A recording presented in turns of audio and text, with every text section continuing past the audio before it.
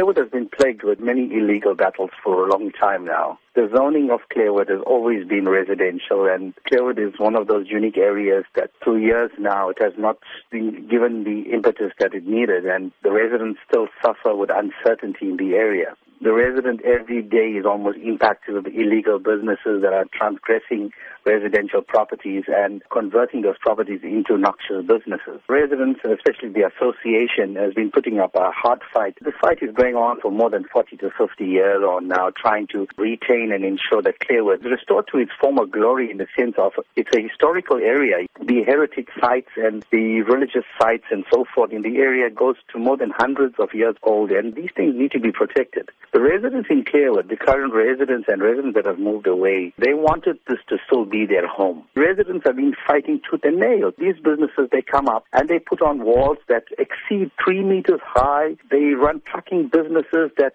really impact on the area. In the last 6 years on now, we've lost more than 14 lives of residents in the area under the wheels of these trucks. Apart from that, hundreds of accidents, and I'm sure SABC and Metro Police stats will reveal that. It is factual. Apart from that, it is the intimidation that sets in from these illegal businesses to the residents. It's become really frustrating to the residents. When Clairwood tends to decay in such a state, the neighboring communities like the Bluff, Wentworth, Merebank, and Spingo needs to be alarmed as well, because it seems that there is an agenda. And the agenda is clear, because it's clear that Etikrini has an hidden agenda. The agenda is basically to industrialize the area, and this is what we've been fighting for the last 40 years on now.